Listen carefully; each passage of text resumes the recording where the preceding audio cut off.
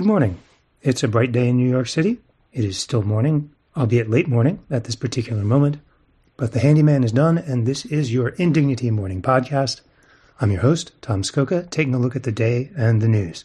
Today's New York Times front page consolidates yesterday's two lead stories into one lead story. Fears of wider war grow in Middle East and U.S. Attacks in Lebanon and Iran raise tensions. White House warns the Houthis. The basic news update here is that after the latest round of attacks around the region, with Israel apparently bombing a Hamas official in Lebanon and the Islamic State taking credit for bombing a memorial in Iran, the Biden administration is issuing a not-quite ultimatum toward the Houthis in Yemen, warning them to stop attacking shipping in the Red Sea.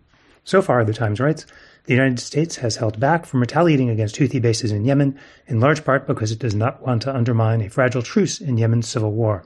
The Houthis, it's worth remembering, have said that their ongoing campaign against shipping is in protest of Israel's ongoing obliteration of Gaza.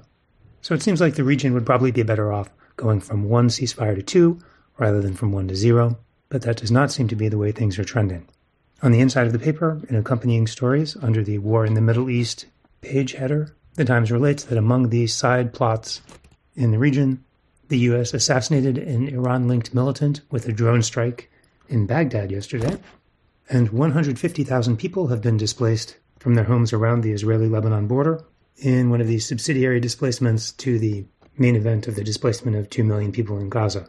The 150,000 people displaced in this side event would be, for reference, roughly equal to the entire population of Charleston, South Carolina.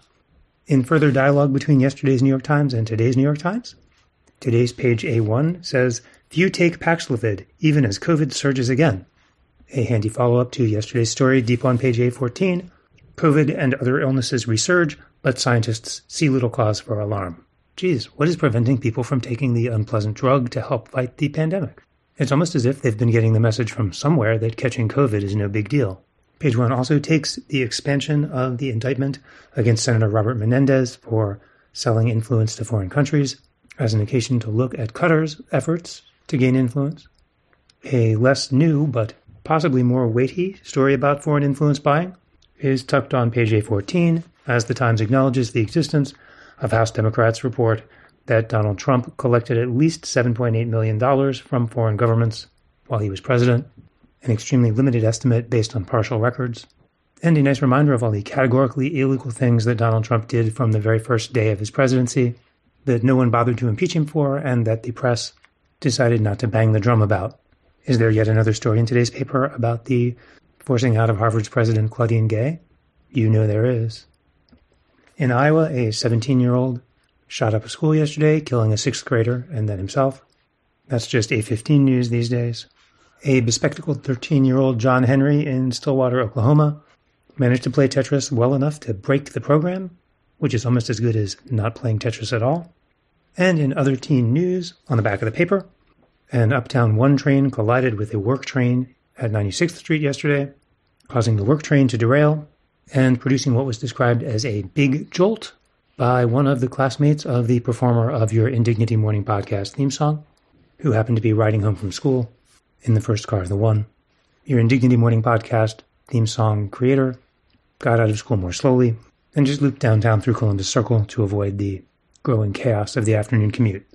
One train service remains suspended between 137th Street and Times Square, at least through today, according to MTA.info.